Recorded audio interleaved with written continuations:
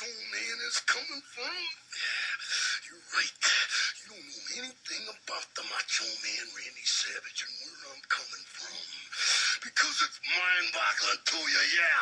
How one man could make it to the top of the World Wrestling Federation mountain, yeah. All by myself. No pukesters helping me to the left. And no pukesters helping me to the right. Didn't need them then, don't need them now. And another person I don't need is Elizabeth either, yeah. Because I'm the champion by myself, all by myself. You don't know where I'm coming from, Hulk Hogan, this Sunday afternoon. But I know where you're coming from, yeah. I know everything about Hulk Hogan, yeah. I know what makes you tick, yeah. And you've got the audacity, yeah, to say that in WrestleMania 5, that Hulkamania is gonna survive. You don't know me, Hulk Hogan. You don't know where I'm coming from. After I'll beat you with that big elbow and pin you 1, 2, 3, guaranteed victory. I'm gonna tell you and all the pukesters out there one last time before this Sunday afternoon. Hulkamania is dead. That was the Macho Man, Randy Savage, cutting a promo for WrestleMania 5 with the main event, Savage versus Hulk Hogan. God, pro wrestling has such an influence on my life from my early adolescence. Whether it was wrestling with my brother and in the house or in the backyard, or just, cutting promos with him or our friends. And I think it just kind of fueled my imagination. It's a mixture of, fantasy and comic book hero ethos. And, throughout my life I've heard, it's fake, right? It's fake. Yeah, I mean, it's escapism. It's like violent vaudeville. It's probably influenced me just as much as Arthur Miller or Shakespeare or Van Morrison or Miles Davis. So I thought with the podcast this week, I thought we'd take a little detour from our usual, mindfulness-centered conversation and just dedicate it to wrestling. Today's guest is the bass player for the band Sick Joke. So I thought he is the perfect navigator into this world. Probably knows more about the world of pro wrestling than anybody that I know. So let's just get right into it. The Vandaltron Curious World podcast special episode of wrestling.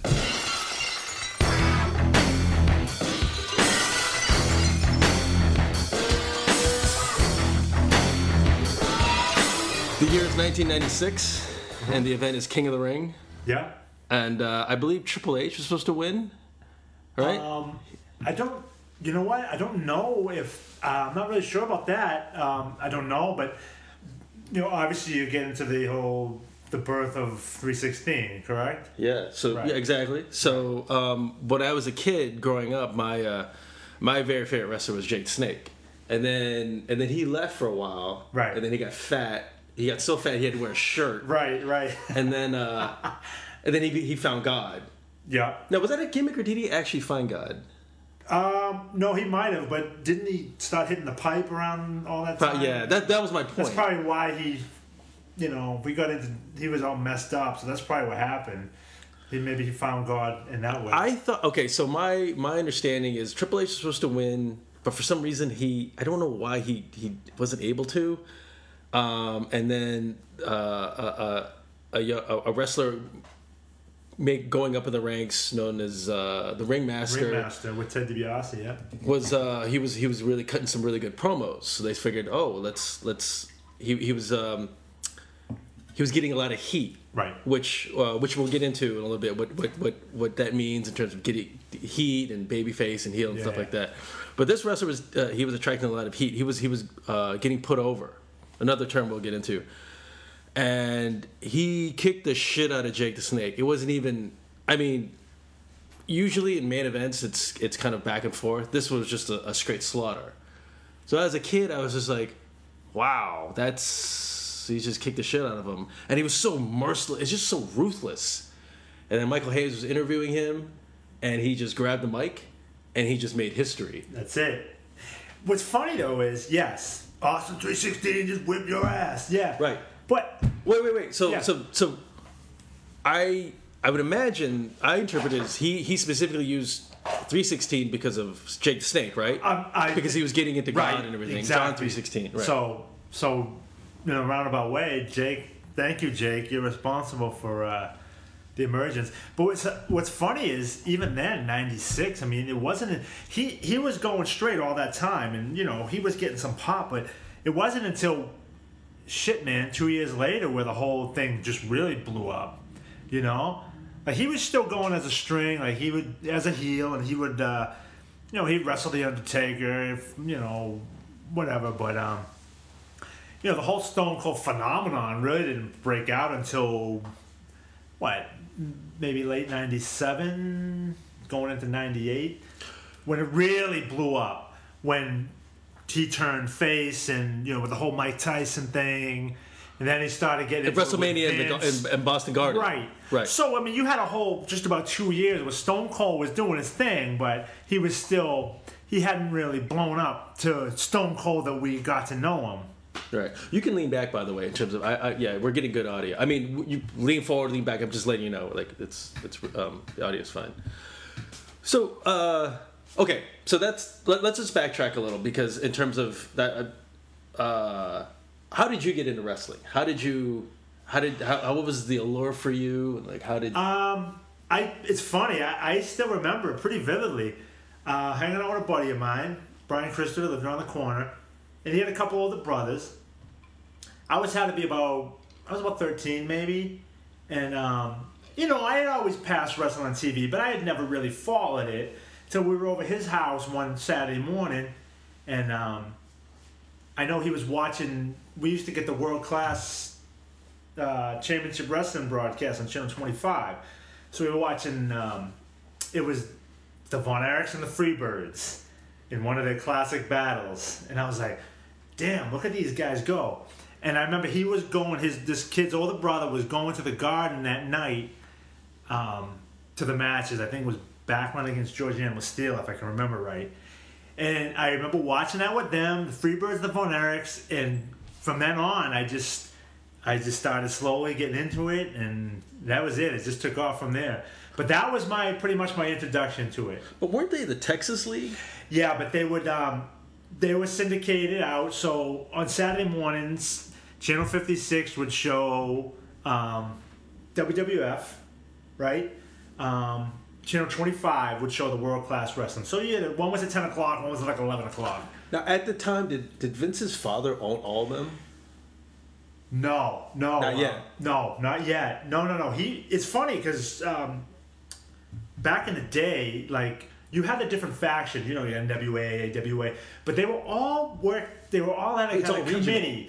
Right, it was all regional, but they all worked as a governing body. Like, they would have meetings, all of them, and they would determine, like, who would be champion. Like, they were all work together. That's why Vince, when he, reading all these books and hearing all the stories, when Vince bought out from his father, he always said, he goes, if my father knew what I was going to do, he never would have. Just be careful of that. He never would have. He never would have sold out to me, trying to globalize it and putting everybody else out of business. Because back then, they were all friends. You didn't run your buddy out of town. You know what I mean? Like, they all had their own territories and they just worked their own areas. Vince had the Northeast. Fritz Von Erich did Texas. Crockett's did Mid-Atlantic. So when Vince Sr. passed away, that's when Vince McMahon just... He had already... But you know what? I think Vince Jr. had already bought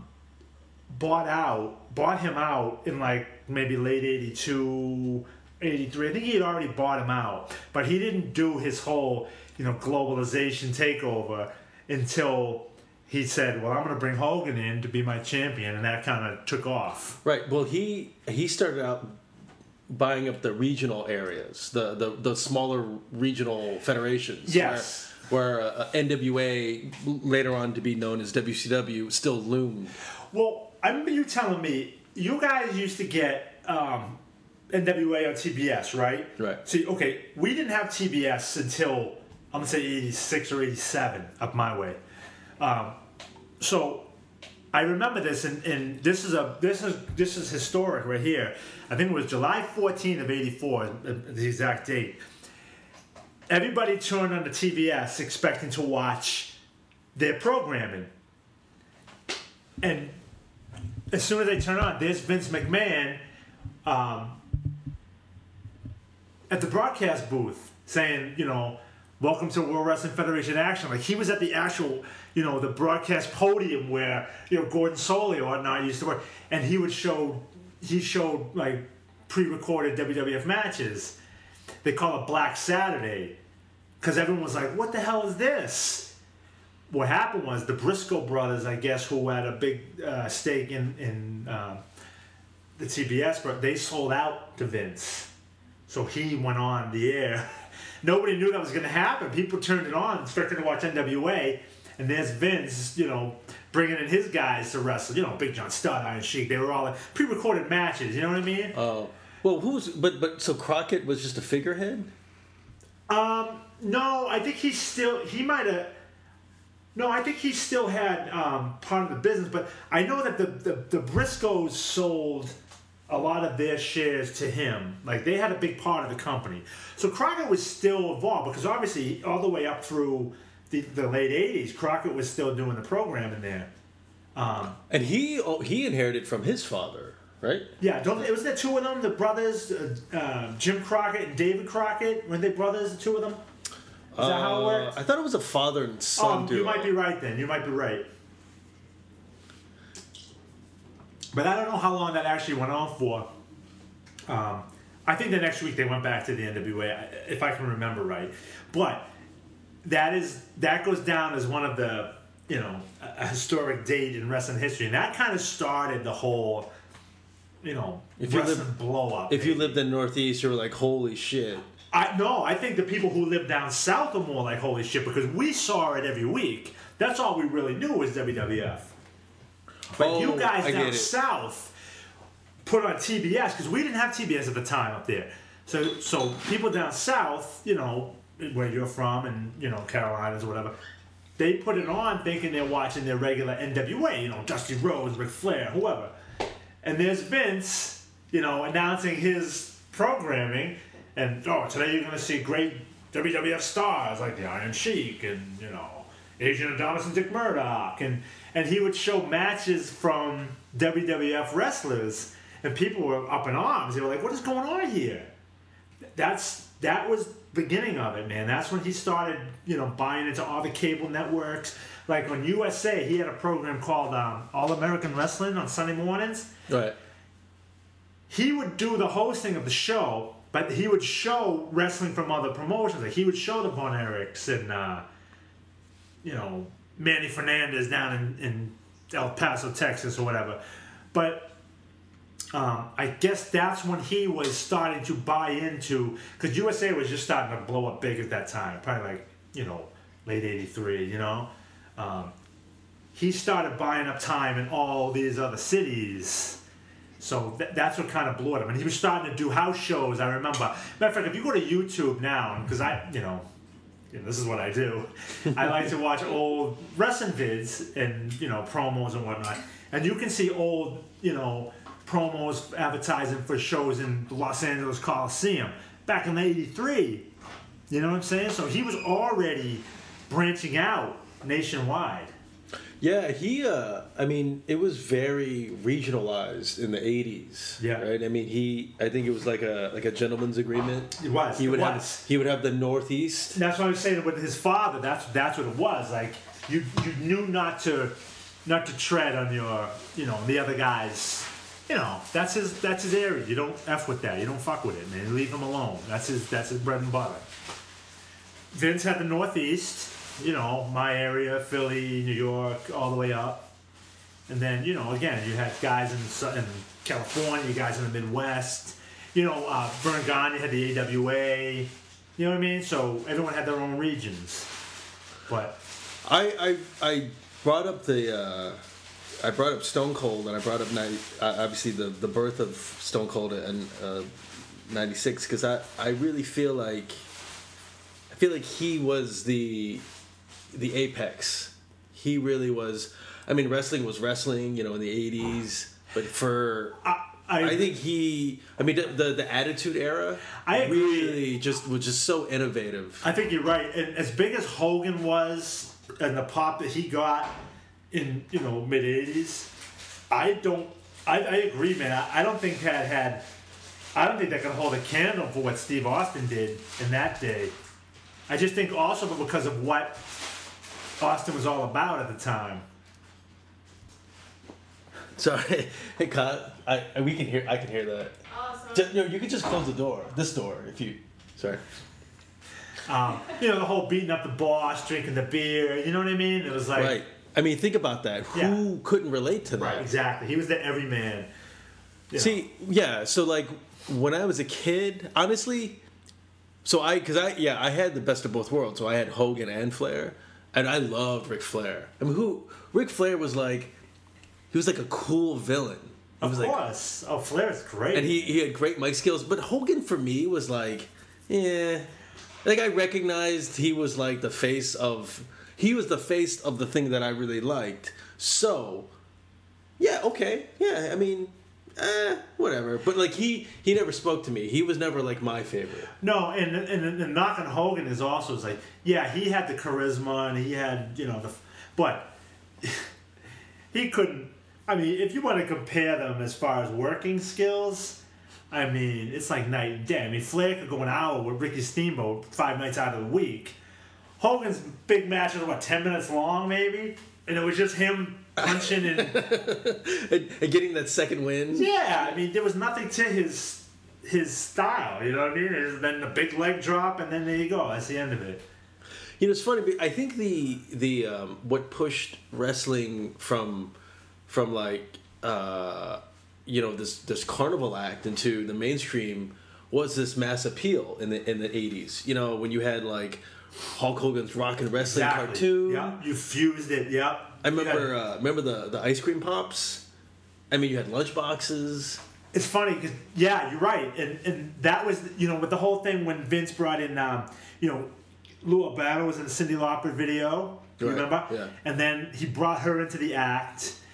And that spawned the whole, you know, war to settle the score into WrestleMania. You know what I mean? So it broke. It definitely went more mainstream. Like, if you watch the old footage from that, the kickoff to WrestleMania, that war to settle the score, I think it was Hogan against Piper with the whole Cyndi Lauper. They brought in Mr. T. They had interviews with, at the end of the matches, like, you would have guys coming in the locker room. You would have like Joe Piscopo and Danny DeVito and what's his name? The Andy Warhol. Oh, really? Yeah, like they were coming in and Gene Okerlund would bring them in and be like, oh, you know, what do you think about the show tonight? Oh, it was the greatest thing ever. Yeah, I mean, it was amazing, man. Like, you would never think that. Like, well, I remember during that pubescent phase, they were like rock stars. I mean, like Hogan was like a rock star. Piper was like a rock star. And that was it, man. That was Vince, you know, he capitalized. He knew what he was doing. Even to this day, I mean, call him an asshole, whatever, man, but guy knows how to make money. So for people who aren't too familiar listening to this and haven't like removed the earbuds, threw up yet, and haven't removed the earbuds from their ears,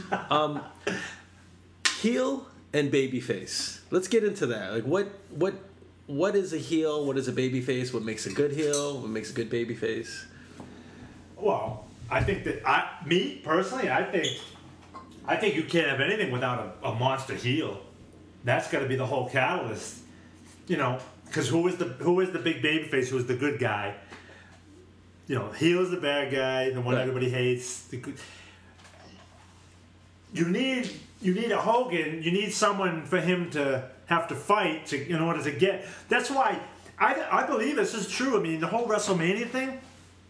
As much as it's Hogan and he was the man, if it wasn't for Roddy Piper and the hatred and what he brought to the table, you wouldn't have it. I mean, the heat he got, man, back then. I mean, it was just off the charts. I mean, he was a monster. He was the most hated guy.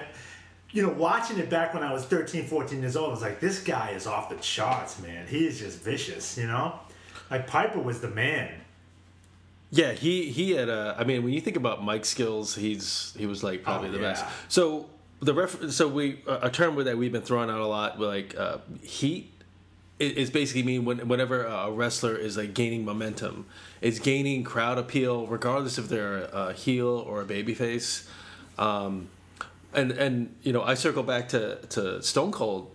They wanted to make him a heel, but because he had so much heat, He had to make him they had to make him a babyface. Yeah. And it was I think it was a unique time in not only in wrestling as an entertainment form and where we were maybe as a culture, as a society, that you had this, like we were saying before, you had this guy who was so belligerent, who was so fuck you, who would pour beer on his boss, who would just break the rules, and he was marketed as a villain, and people loved him, and they couldn't do it. Like the Bret Hart match, for instance. Right. Bret Hart was he was the babyface. When the whole psychology to that, where Bret Hart beat him so bad that he went heel all of a sudden, and They Austin, switched. right, and that was the turnover. Exactly. They switched it, and nobody had to lose face. Right. It just was the perfect rollover. They knew exactly what they were going with it. The psychology was out of control. That's the match where you had Shamrock was the referee. I remember it. Right. Matter of fact, I'm going to go back to the WWE Network tomorrow and watch that. Now that we're talking about it, but yes, that's what turned. What event was that? WrestleMania. God, if I can remember the number now, it was 97. It was early 97. And then the next year was when he won Boston? the title. Yeah, I don't remember which one that was. It might have been 17. I can't really remember.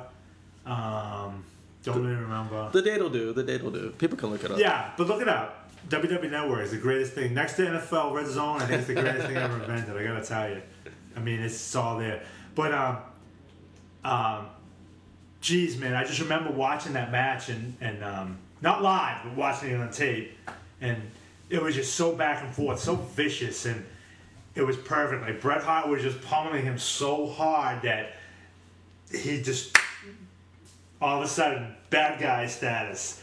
Everyone felt bad for Steve Austin, babyface, just like that, and that's what blew it up. And then from there on out. Well, also too, I think Bret, if I can remember correctly, Bret Hart at that time he was a babyface, but he was kind of like he didn't really have any pop, right? Yeah, I mean, he was kind of getting and then stale. of course I don't know. They always had this fascination with making Canadians like these real evil, like yeah, Canadian. Yeah, I don't know why. What is it about Canadians being so evil and devious? Well, what is it about wrestling? Wrestling. It's funny how like wrestling can be so un-PC and it's okay. Like you have. Oh, like the factions, like the gangs, like the racist gangs. You have an African American who is draped in chains, and his move is the headbutt, and they call him the dog. Yeah, and it's okay. It's okay. You have another black dude who has no shirt and walks around with a bird. Oh, yeah. That's okay. Yeah.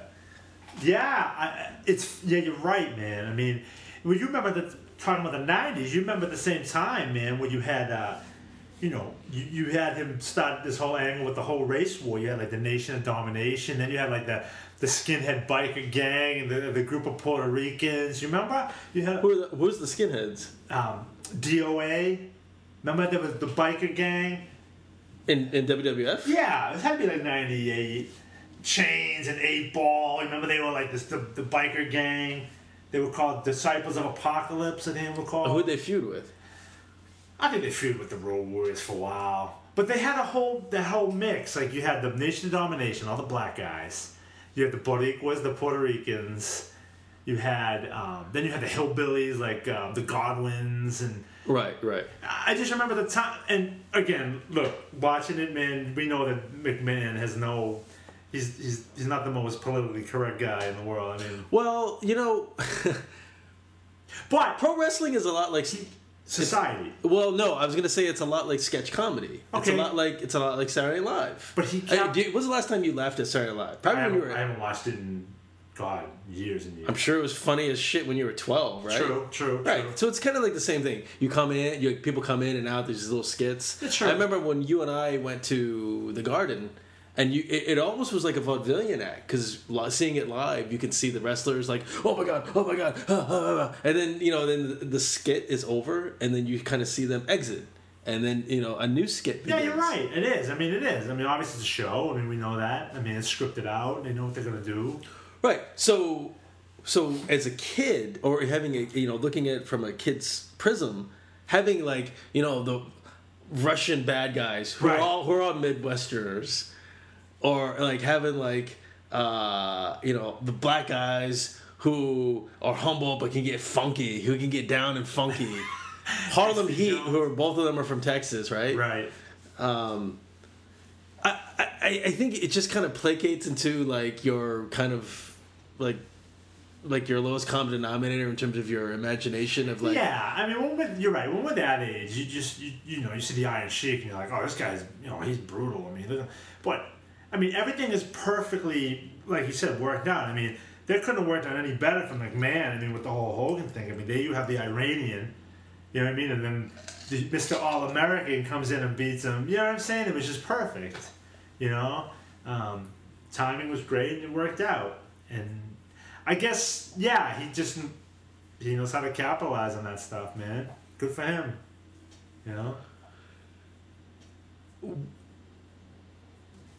Let's talk about managers. Okay. So, what does a manager do so we're under the premise that wrestling is choreographed, right? It's all scripted.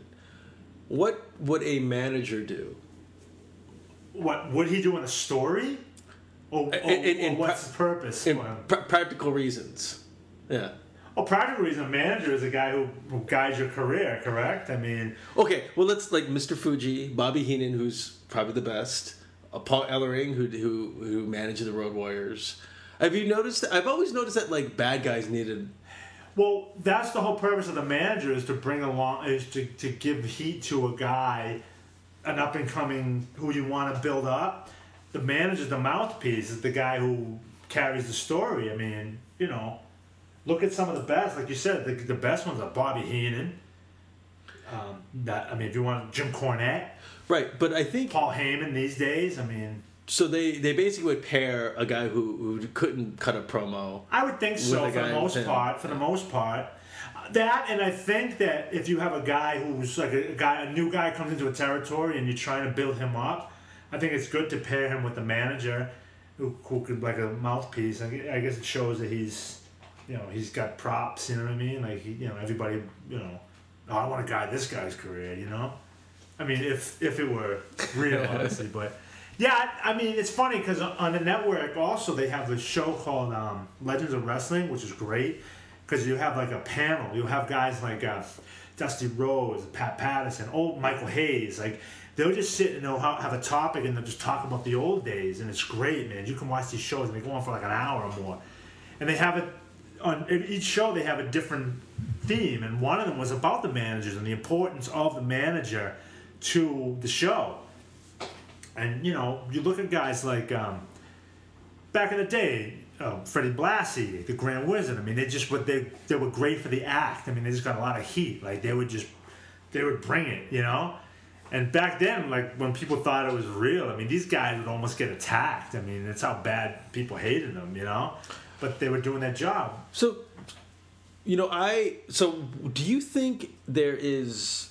I mean, does it really make a difference in terms of in the embryonic stages of the sport / form of entertainment when people thought it was real? I think, the Bob Backlund era, did they think it was real? I think so, yeah. Okay, well, I guess what I'm getting at is versus now. Yeah, no, because now Nowadays, they'll make no bones about it. They just call it sports entertainment. I mean, Right. you know it's fake. I mean, obviously, they have Total Divas. They have these shows. You know it's fake. Back then, like, when we were kids, like, you know, when I would watch it, my dad would always be like, oh, my God, it's so fake. Because he would remember as a kid. But, you know, at 12, 13 years old, I'm like, no, come on, man. You know, you don't think like that. Even though people always say it's fake, and if you really look at it, you're like, yeah, there's no way a guy can get kicked in the head 10 times and get up. You know what I mean? I mean, but they didn't. Well, also that's when the whole kayfabe thing was huge, where like you didn't acknowledge it. Like if you guys were feuding, you couldn't even be seen in an airport together, even though they would travel together all the time.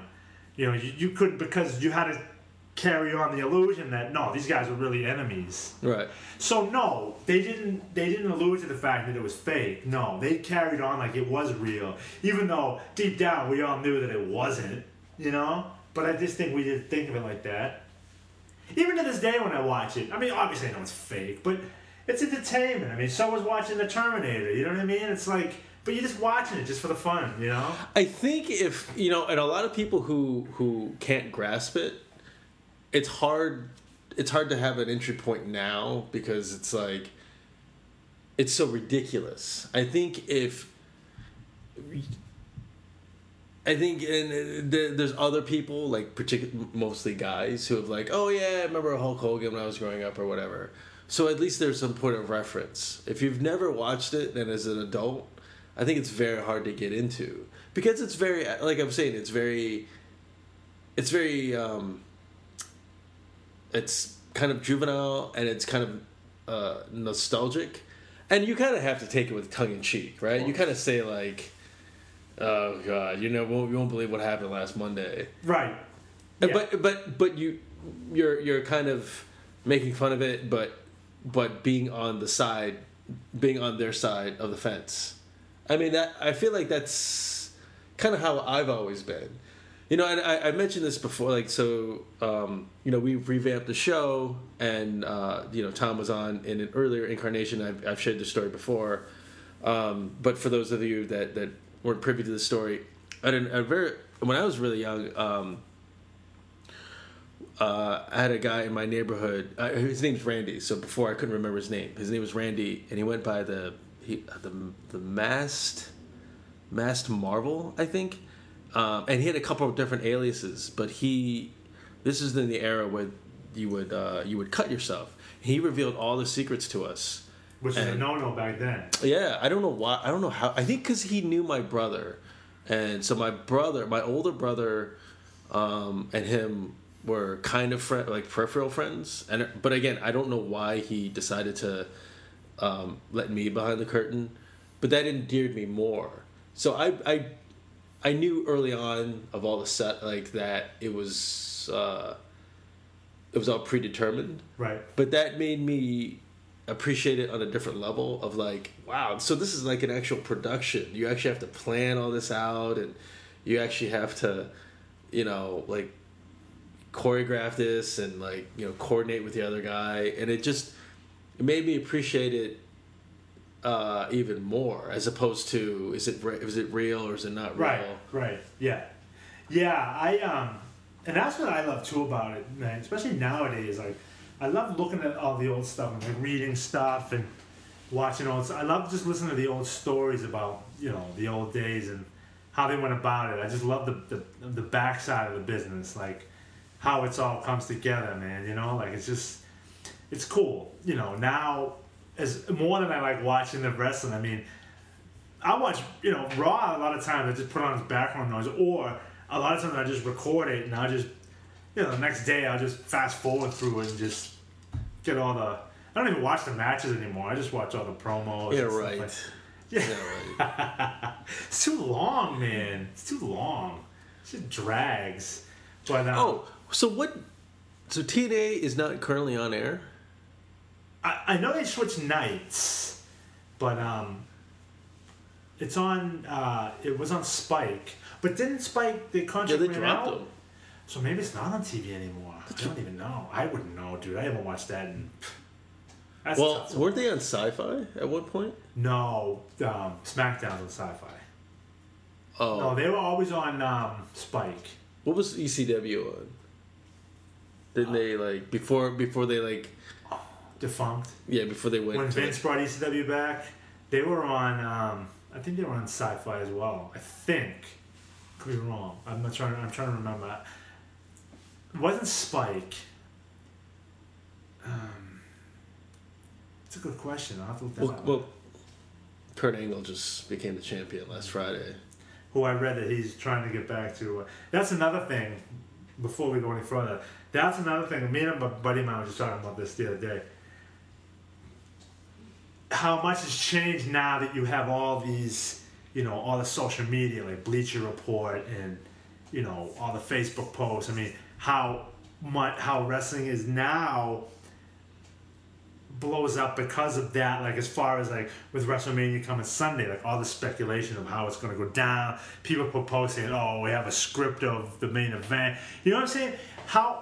I wonder how much that influences how they script it these days, you know what I mean? I wonder if they have somebody monitoring all this so they can so they're not so predictable, so they can throw a wrench in it, because like for instance, like we were talking about earlier, man, this Sunday, the main event, which has had no heat and it's just brutal, the whole build-up, the whole Brock Lesnar and Roman Reigns,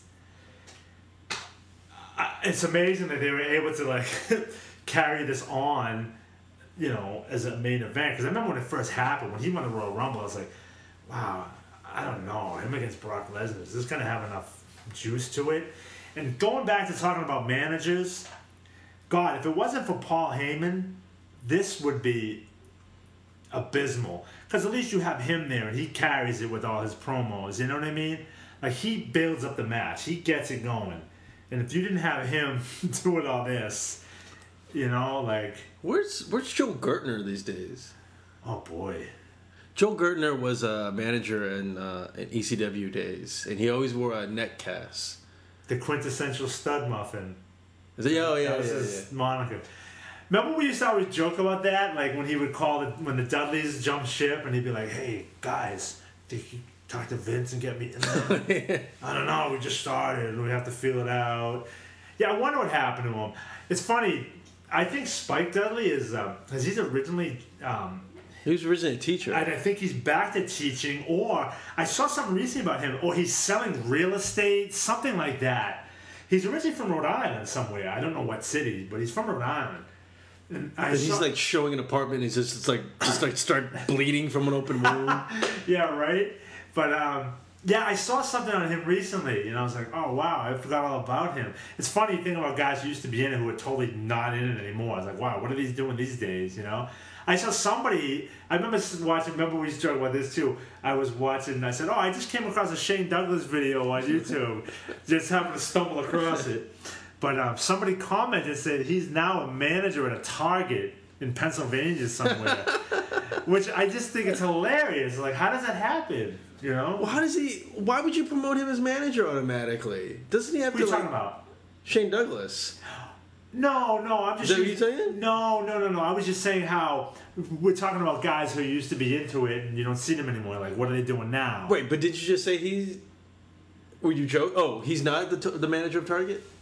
No, apparently he is. That's what I'm saying. Oh, yeah. What are, I'm sure he can handle his job. Yeah, but how do you, yeah, well... his resume... Yeah, what did he do? Is he did he go to school for management or something? I mean, who knows? Well, his resume, I could pretty much predict. It says ECW champion. Yeah, as a retail outlet, you're gonna look at that and what the fuck does that mean? Well, that's what I'm saying. That's why I wonder. Is okay, before he got into wrestling, did he have some kind of schooling in retail management? I mean, who knows? Okay, on the flip side, say you're gonna get like a big wheel for your kid, or maybe an air conditioner. It's hot, and he's like, "Okay, what you want to do is, you gotta, what kind of unit do you have? You gotta make sure you have the right amount of BTUs. Yeah, you gotta always make the BTUs. Hey, man, aren't you Shane Douglas? Can you rub your hands together like this? No, I don't know what you're talking about. Hilarious, kind of like Randy the Ram and the wrestler. Oh yeah, when he was slicing the deli meat.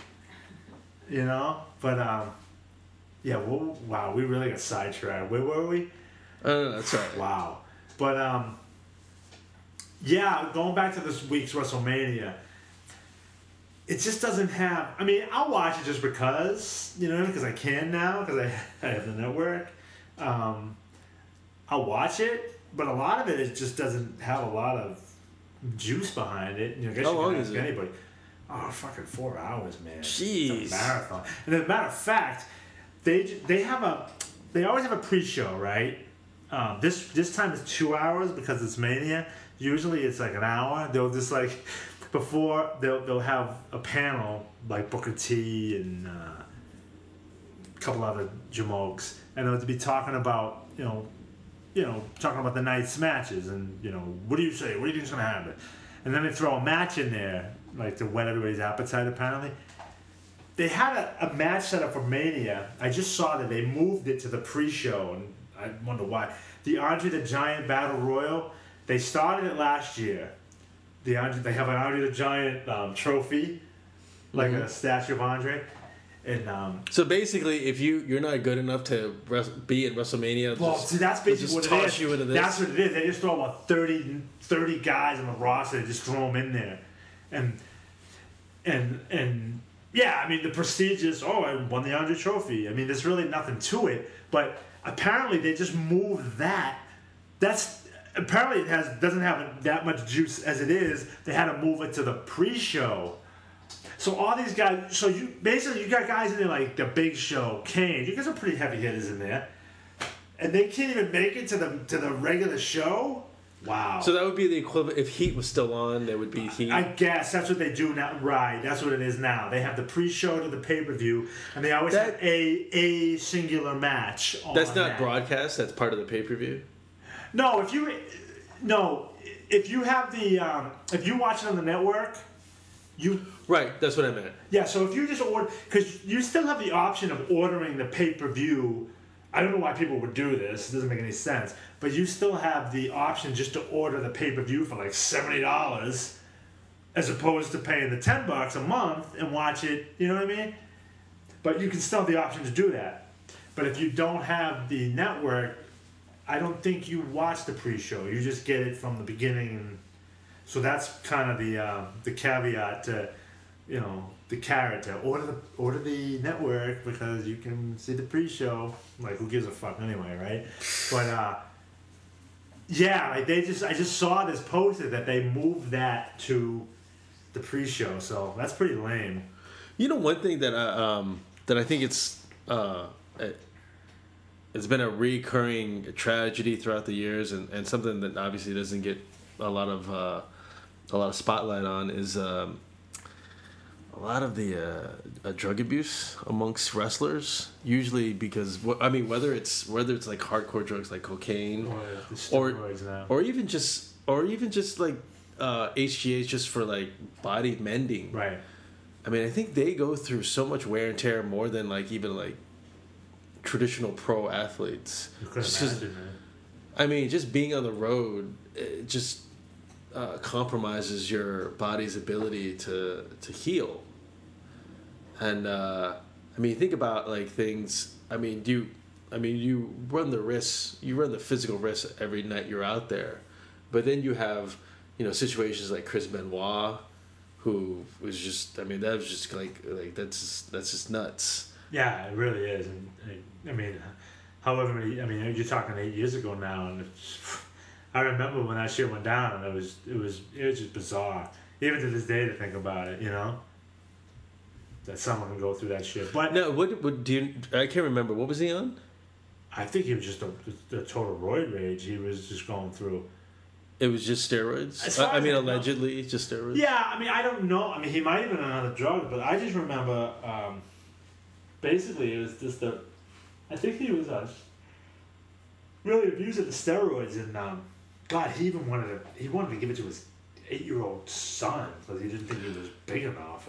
I thought I was reading that because he had a series of concussions that parlayed into. That might have triggered it. Yeah, it could be. Who the hell knows? We'll never know because he killed himself. We'll never know. you know. But hearing the stories about how it went down, man, I mean, it's really, it's scary, man. It's But just think about, creepy as like, hell. all these wrestlers. So, like, think about like the pain medication that they have to take. Yeah, and you know what, dude? It's funny talking about how we all got into it and watched in the old days. Like, it's amazing to see all the guys we used to watch. How all it's like a whole generation is gone now from that shit. Really, you know. Look at all the guys who have died due to drug abuse, whether it be coke or steroids. I don't know, whatever drives them. But so many guys are just gone over time that, like, it's crazy, you know. It's like our childhood is gone now because all those guys. Yeah, I mean, I remember as a kid and I watched. I think it was like Entertainment Tonight or something, and they had Superstar Billy Graham on, and he said like Walker? Yeah, it's like my bones are brittling because of steroids. I mean that was his claim. I mean it's not far fetched. No, it's not. And think about him. I mean, he was big in mid to late 70s, and then I mean he was enormous. I mean, he's pumping juice since then. So you can imagine. You can imagine what his body went through. But I remember when he came back for that run in WWF. I mean, he was in tough shape. Then he got so bad, he just said, he had to have one of those walkers. Yeah. Who was your favorite growing up? I mean, mine was Jake the Snake. I like Randy Savage. I think Ric Flair. I always liked the heels. I did too, and I think the guy I mostly got drawn to when I started getting into it, and it was because of the battle he was having with Jimmy Snuka. I think the heel that I really loved was Magnificent Morocco. Really? Yeah, just everything about him, and just his wrestling style. I mean, his promos were just like cutting edge, man. I mean, you watch him, and it was so much intensity. Like, you thought that shit was just real. You thought he just was, hated this guy. I mean, it was off the charts. I mean, I loved him. I loved the Masked Superstar, who later became Axe from Demolition. I was also a fan of the Bad Guys. Who was that Demolition ripoff? Which, I mean, it's kind of funny call anybody a Demolition ripoff because Demolition was obviously a Road Warriors ripoff. The one we saw recently. You talking about we saw on Raw? They were on Raw recently. You talking about the Ascension?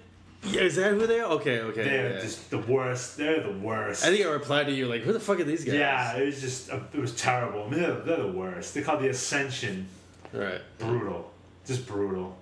In hindsight, I guess I don't remember too much about like Demolition. I just remember they were quite because I was such a huge Road Warriors fan. And you always thought they were a big Road Warrior ripoff. They were WWF's answer to the Road Warriors. Yeah, but I don't remember like anything. I don't remember like anything about like what they did in the ring or anything. Oh, they just gave dudes beat downs, really. And I always knew that was Crusher Khrushchev. Yeah. Or Barry Darsow. Barry Darsow. Who later became the golfer. Remember, he was the golfer in Nitro. Right. What was his? Towards the end, I think he just went as Barry Darsow, but he was wearing the golfer's outfit. Right. And then, but before or after the smuggler?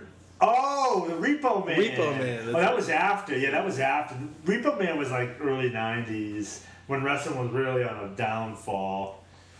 Yeah, that was. He wore the outfit with like the tire tracks on it. Right. That was like around like Brooklyn Brawler era, right? Yeah, you also had some real bad gimmicks. You had the dumpster, remember the trash man.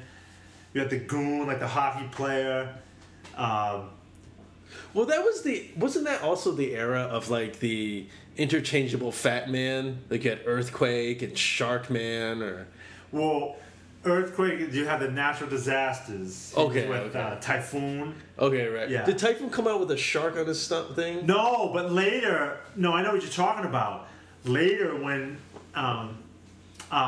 there was a guy called Shark Man, a Shark Boy. I think it was on Nitro, wasn't it? No. I know, but that dude, he was like he was like a regular size guy, right? Okay, all right. I'm talking this dude. He had like the Jaws logo, but like on his singlet. I don't know if it was Typhoon, but I do remember what you're talking about, but I can't. Remember all the weird incarnate. So the one thing I loved about wrestling is that you can always reinvent yourself. Yeah. I like one man gang. Was what? He became Akeem, the African Dream. How does that happen? Like in terms of reality, how does that happen? Oh, I love it, dude. I remember when they brought it up too, like when Slick was doing the promo, was saying that I discovered this guy from. But see, I don't know if they ever said formally the One Man Gang. I think they might have just I think right just, into Akeem. well, they never did. I never did. Remember The Godfather? What was he before The Godfather? Oh, he was well, you had first he was Papa Shango, the Haitian, the voodoo guy. Right. Then he became Kama, the fighting machine, and he became Kama in the Nation Domination. Then he slowly turned into the Godfather. Right. His intro was like 5 minutes long with the Ho Train. Right, and he would dance out with other girls. Okay, and then recently, it's like 3 years ago or so. Didn't they try to do it again? Not him, but they had a guy who looked like the monkey from like Donkey Kong, who was like this bruiser, and all of a sudden he became like this hip hop guy. Oh, he left. He went to TNA. Brodus Clay. Brodus Clay, that's it. They called him the Funkasaurus. Oh yeah. I feel like in wrestling there's like certain pegs you come in. Yeah. Like if you're black, then guess what?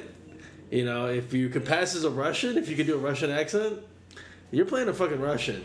Pretty much. Yeah, if you look Chinese, then you're gonna do like some kabuki shit. Well, it's funny. I was telling Kaz like the whole when I was explaining about Mr. Fuji, like he was a legend back in the day. Like apparently he's from Hawaii originally. And it's just like it works. Hey, you're the evil Japanese guy.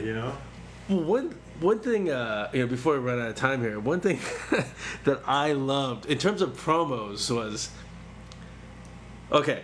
So you've got a pay-per-view looming around the corner. So naturally, when there's a feud, there's a wrestler who comes into the ring, or in the TBS days, they'd come in the podium near Tony Schiavone, and they talk so much shit. They'd be like so much like, you come out, I'm paraphrasing, you come out here, I'm gonna stomp you, you're nothing, that title belongs to me, I'm gonna stomp your ass. You're nothing. That strap is gonna be around my waist. But I'm not gonna do it now. And then, right,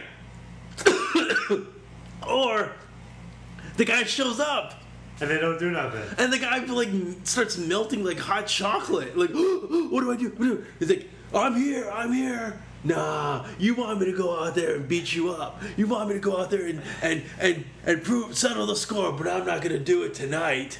Well, what happened to the 10-minute monologue that you just gave? I love it. And you know what's funny too? Like, I had another talk with somebody recently. Like, now the pay-per-views are a dime a dozen. Every month you have it, right? So you have no time for any kind of a build-up. So they just throw these shit matches, they build them up out of nowhere, right? But like, compare it to the old days of WrestleMania 1, 2, 3, whichever. You had almost, you had 4 months build up to WrestleMania. I mean, because you only had, at the time, like the 4 minutes, Survivor Series, Rumble, you only had like 4 of them, right? So you had all this time to build a storyline, and it felt real, you know what I mean? So, whereas now, they're just like, remember we always joke about how like, Chris Jericho spills a cup of coffee on Kane. Next month they have a Hell in a Cell match. I mean, it's just like they don't have any time to throw anything together, so they're just kind of making it up on the fly. You know what I mean? It's like... I also felt like, too, there were times where they kind of ran out of ideas in terms of what types of matches. Remember that one time, like, I think it was WCW, I think, did that, where they had trucks parked along the ring, and if you got dumped out the ring, the trucks would like throw you back in. Oh boy. You know what I'm talking about? Probably. This is like around the Jay Leno era. Yeah, they had some really bad ones, man. They had some really bad stories. I mean, Nitro was... Remember we used to get together? We would always watch it just for the comic factor. Right. 1 hour before, we would just watch how bad it was. I mean, it really got bad in that time. 98, early 99, it was just tough to watch. But hey, but yeah. I mean, I guess. Okay, for just in closing from my end, I think wrestling will always hold a place in my heart because it's action fantasy. It's an action soap opera, and if it's not your cup of tea, but then again, Shakespeare's not everyone's cup of tea Right. either. And the argument of like, well, why would you watch it if you know it's fake? But well, I guess drawing the line of like Shakespeare, Julius Caesar's going to die at the end, right. but you watch anyway because you want to see how it unfolds. Exactly. That's from a practical standpoint, but also a lot of it is nostalgia and a lot of it is escapism, and it is like I think 80% of the people watch it as tongue in cheek. I mean, for me, it's such, and also too, it's such an adrenaline escapism.